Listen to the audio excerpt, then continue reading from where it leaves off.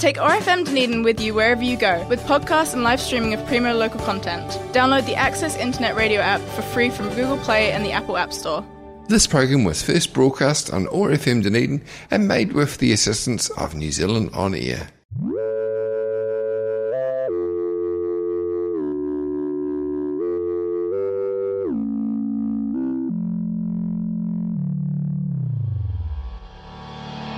You're tuned in to The Source on Otago Access Radio. During the 10-week series, we will be exploring what processes go into making the city run and what you need to know to be an active citizen. Each week, we will be covering different aspects of civic education, from the departments and council to how to get your voice heard in local government.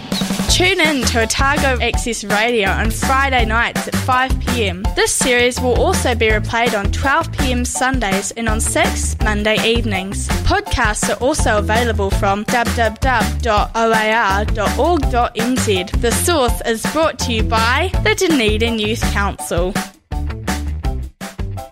Hello, so my name is Christina Weston and I am hosting this podcast. My opinion on politics is that before this research, I'd heard about it and picked up some things, but to be quite honest, I didn't actually know that much about it, so I'm really glad that I know the basics now. I think that this podcast could really help youth understand why politics is important and actually know what's going on, especially with elections coming up in local council, with a lot of, say, like Year 13s being able to vote this year for the first time. I think it's really just a worthy cause podcast to get into. Hi, I'm Louise Nicholson and I'm from the Dunedin Youth Council. I've got not much of an idea on what politics is, so it's going to be quite interesting today to find out some information. And I think this is going to be vital for youth to understand what politics are and how we can get involved. Hi, my name is Kevin Cristano, and I was invited here by Christina, the host. And my opinions on politics is, I think it's a wide range things that it's very complicated and it's very complex. And I think it's going to help the youth to understand how politics works, because you know, a lot of things is happening in the world right now, and like politics is a majority of like world news. So yeah. What is politics? So the definition is the activities associated with the governance of a country or other area, especially in the debate or conflict among individuals or parties having or hoping to achieve power. So basically it's people debating their party's opinions on certain things. One local example could be having a public library in South Dunedin, with people for the idea and people opposing the idea. Often they express their opinions either on social media, possibly in the newspaper, or even writing letters to those who are organising it. Okay, and you're probably wondering, as youth, how does politics affect us? Well, one of the examples I have is, for instance, when the government increases GST and everything goes up in price. So that affects literally everyone who's buying things, selling things, just even going to Kmart and getting like a drink of Pepsi or something. If the price goes up, it could go from $2.80 to even $3.60. It could be that extreme. The youth will be like affected by this a lot, because there are people out there, especially in our age, who like save up for money to like go places and travel. And like if we kind of and our youth also is into like buying stuff now because we get money now. Mm-hmm. So like with if the GST rises and like things become more expensive, like people become scared to spend money on like things, because they feel like they don't get enough money to save. Another example I had was if the NCA rules changed. Now they've changed in the last 2 years, which is basically not everyone, apart from like a few special cases, but most people now have to pass level 3 just to get into university. Do you think that's fair? Well, I don't think it's fair, because I think it was like back then, I'm not entirely sure what date, but back then the high school only went up to year 12. Is that? No. Oh. So this is like this is like from like a couple of years ago. So the year before us is actually like the first year where you have to like complete high school. But I don't actually know if I think that's really important because, like, you know, you're supposed to be at school until year 13 and then here's people going off at year 12 when obviously there's a reason why you should be there at year 13. Oh yeah, but like if you think about it, like year 12, that should like get you into like basics in university. But if you want to do something more complicated, maybe year 13 is like why it's there, because year 12 is, I think, the hardest year in high school. Yeah. Yeah, so like I don't think it's entirely fair, but I think that some people who have completed high school or feel like they completed high school should be able to go to university because they feel like they've already done enough to like pass. But like surely you should have always had to stay till year 13 because there's obviously a reason, or else we wouldn't have year 13 like Australia does. So like year 13 has to be there for a purpose. So like why can some certain people now defy the rule of having to stay year 13 by getting like special university entrance and other people can't? I feel like year 13 is more of a special thing now, like a memorable year. Yeah, or not a memorable year, but like something that helps you.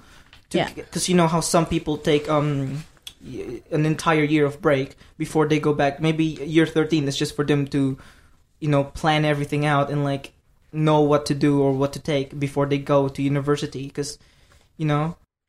Yeah. Okay. And if the government puts less education, they could potentially cut classes like art photography or maybe some of the extra classes which don't have the classes aren't actually very big in size, but people still take them. Is that fair? No, I don't think it's fair because there are subjects in university that involve these subjects in school. So like there's an art course you can take in university, right? I think yeah. So yeah, I don't think it's fair because where are we going to get our art teachers, right? And if the government did cut the money from these courses and people still wanted to take them, would it be fair for the students have to pay more, or would the school effectively have to subsidise them because their students, which are their clients, want to take that subject? I think if the government's not willing to fund it, I think the students would have to be able to afford it themselves. But it's not entirely fair because some students might not be able to afford to pay for drama or art or these extra subjects that are not seen as important as math, science, or English.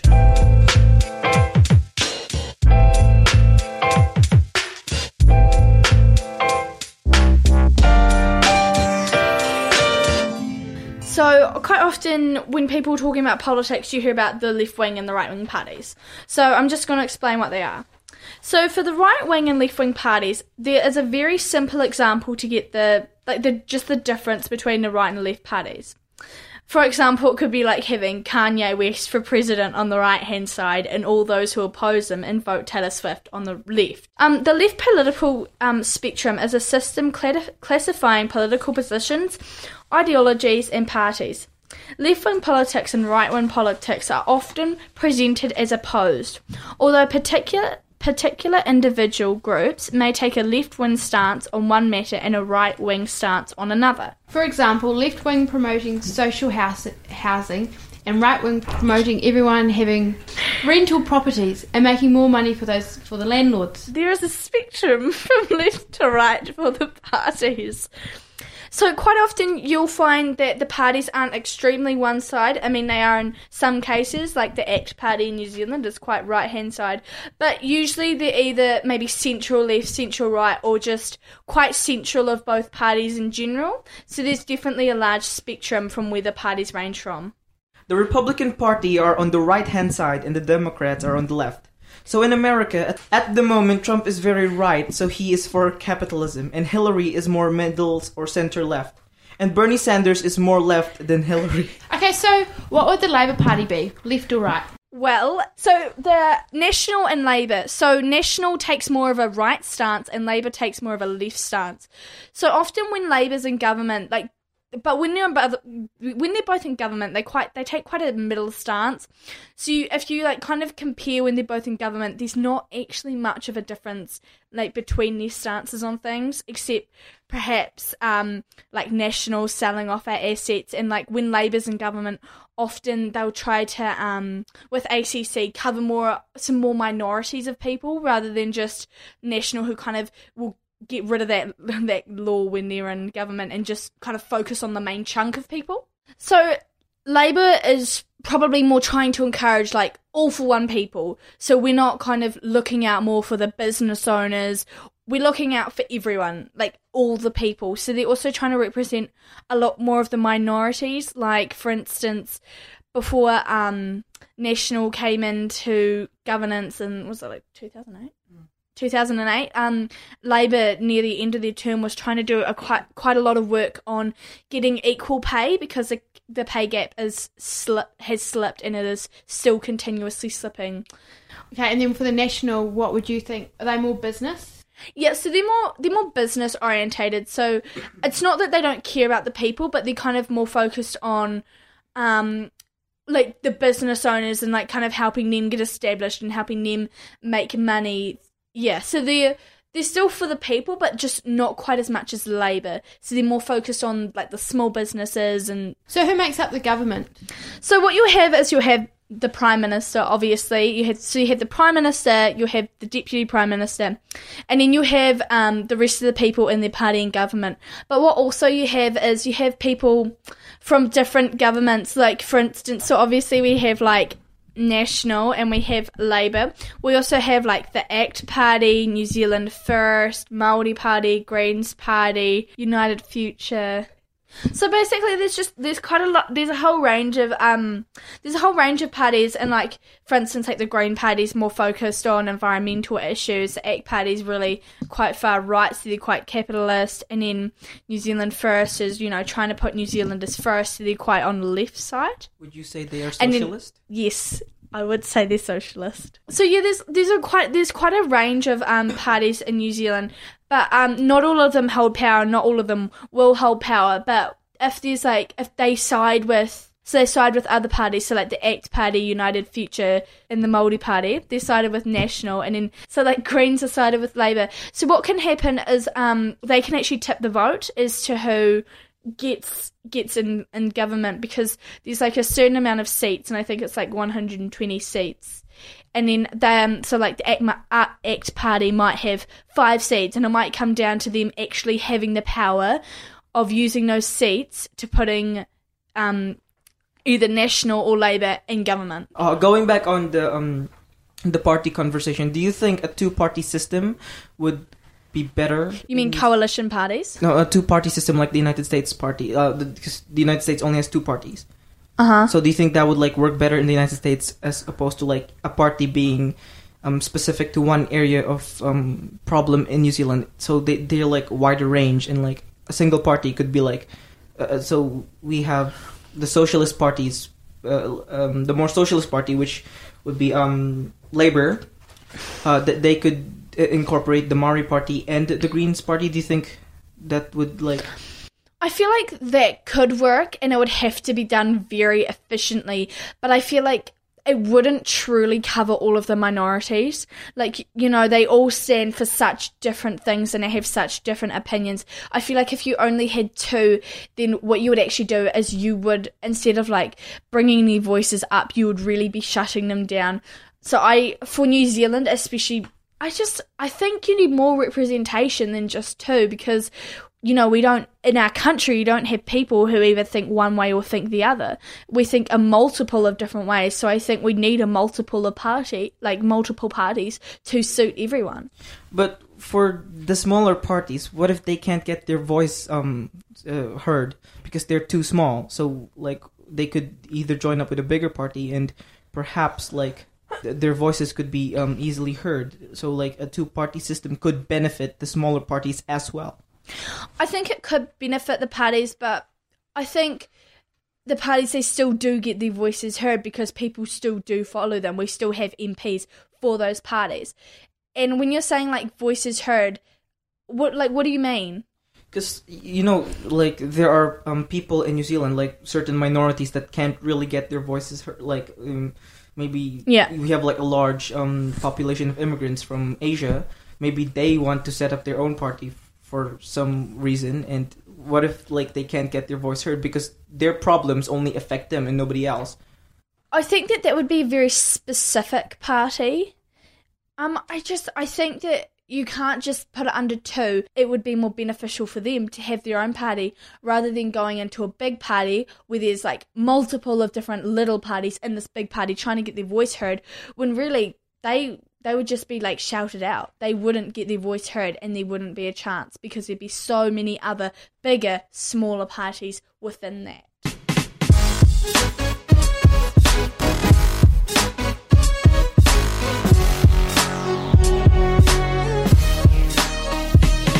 So recently in New Zealand, there's a bit of discussion over the flag debate. How do you think that, in turn, getting the New Zealand's public opinion, do you think that was a good way that involved like New Zealand citizens in politics within? I think the idea was good, but the way that it was done was not. Because first off, they had two referendums. The first one was what flag you wanted. Two of them looked basically the same. So what's a referendum? So a referendum is a general vote by the electorate on a single political question which has been referred to them from a direct decision. So basically the referendum for the flag so the first one was deciding, so it was like a vote on what flag we wanted.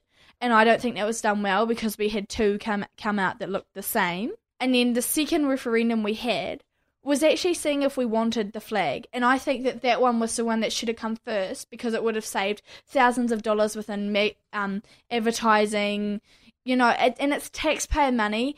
And I feel like nothing came out of that apart from people not wanting the flag.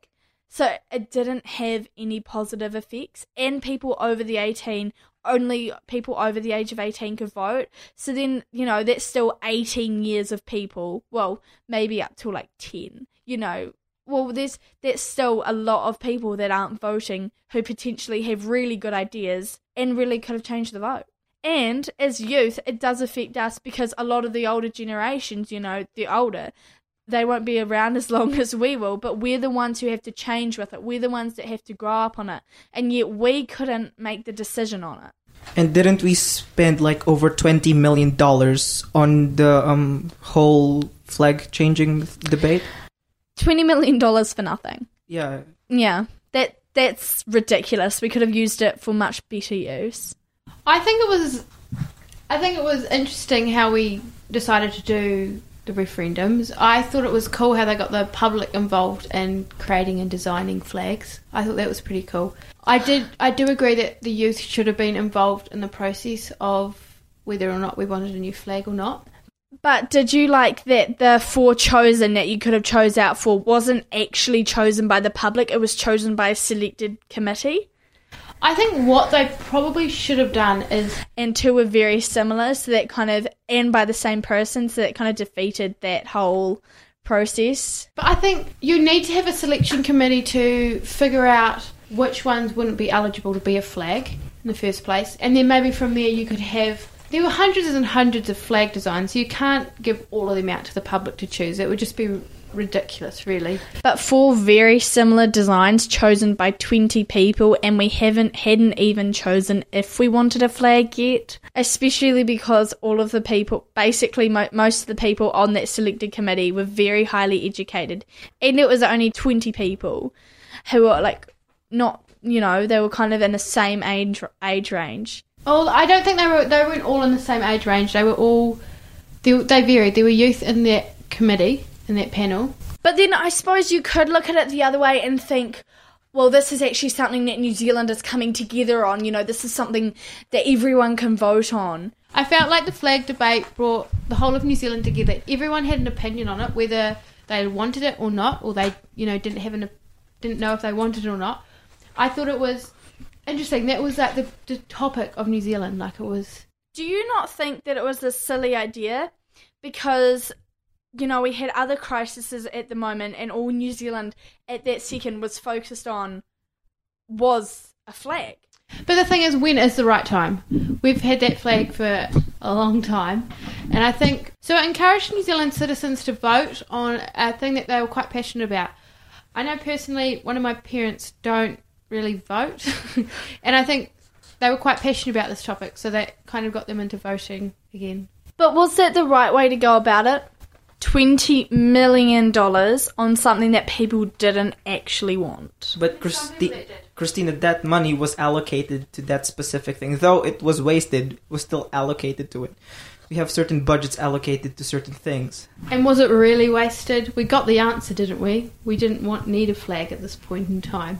But did we need to spend $20 million before we even posed the question? $20 million isn't that much in terms of government budgets. We keep on talking about how bad the Auckland housing crisis is and how bad child poverty is, and yet we're spending $20 million on a piece of cloth. A symbol that represents New Zealand. I think the question needed to be posed to New Zealand citizens whether or not we wanted a flag or not. I think they could have done it a different way in that they put the questions onto one referendum. So you could have, do you want a flag, yes or no, and then the options at the bottom. That would have saved quite a bit of money. But in regards to the cost, I think it is a lot of money, and the question did need to get answered, and it's been on people's minds for many years on whether or not New Zealand needs to change their flag.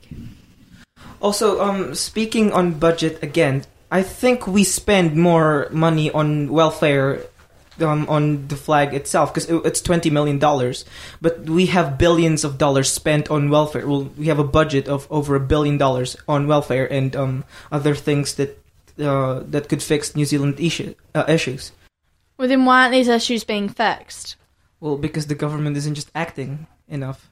I think that, say, in the next election, Labour got it, and the next election, National got it after them. I don't think 3 years is long enough. Because if you think about it, the first year is just getting settled and trying to figure out who does what, how you're going to do that, and what your actual positions of power are, because it starts in September. That's when the elections are usually September-ish. So it's not even the whole year. And then what we have is the next year, which people are they're going to set their policies, they're going to set what they want to see done. They're kind of just trying to, there's always going to be day-to-day stuff that they're always going to deal with. And then I'll have a couple of big projects, but it's, they'll kind of be put to the side a bit because they've got to do the day-to-day stuff. And then I think in the last 6 months, that's when they really try to make their difference. But I feel 3 years isn't enough, because it's you've almost got the introduction and then kind of getting used to it, getting used to how it's running, and then starting these big projects, and then it's over again. So how long would you recommend or suggest? Actually, probably 4 or 5 years. I mean, 5 years is quite a long time. Maybe 4, because just the American term, because you got that first year of introduction, then those middle 2 years which you're doing the day-to-day stuff, and then you can think of the big projects, and then in the third year you could probably execute them, and then by the fourth year you already know what you're doing, so you can really work for and with the people. So with political campaigns, do you think that it's fair that if parties say they're going to do things, if they get elected and they don't, what do you think about that? Well, that's just a white lie. It's we say we're going to do this, but we know in reality, if we get in, we're not. And I feel sometimes they make these policies, but they don't really actively try to fix, to figure that out. It's once you're in government, that policy didn't matter anymore. We're in government, we're in power. You can't do anything about that. Right, well, thank you so much for that. I can quite honestly say we have learnt quite a lot about politics and discuss things. Thank you so much for listening, and tune in next week for The Source. You have been listening to The Source on Otago Access Radio. Tune in every Friday at 5 p.m. for the next topic of discussion. This series will also be replayed at 12 p.m. Sundays and 6 p.m. on Monday evenings. The Source will also be podcast from www.oar.org.nz. Thank you to the Dunedin Youth Council for making this series possible. Take ORFM Dunedin with you wherever you go, with podcasts and live streaming of premier local content. Download the Access Internet Radio app for free from Google Play and the Apple App Store. This program was first broadcast on OAR FM Dunedin and made with the assistance of New Zealand On Air.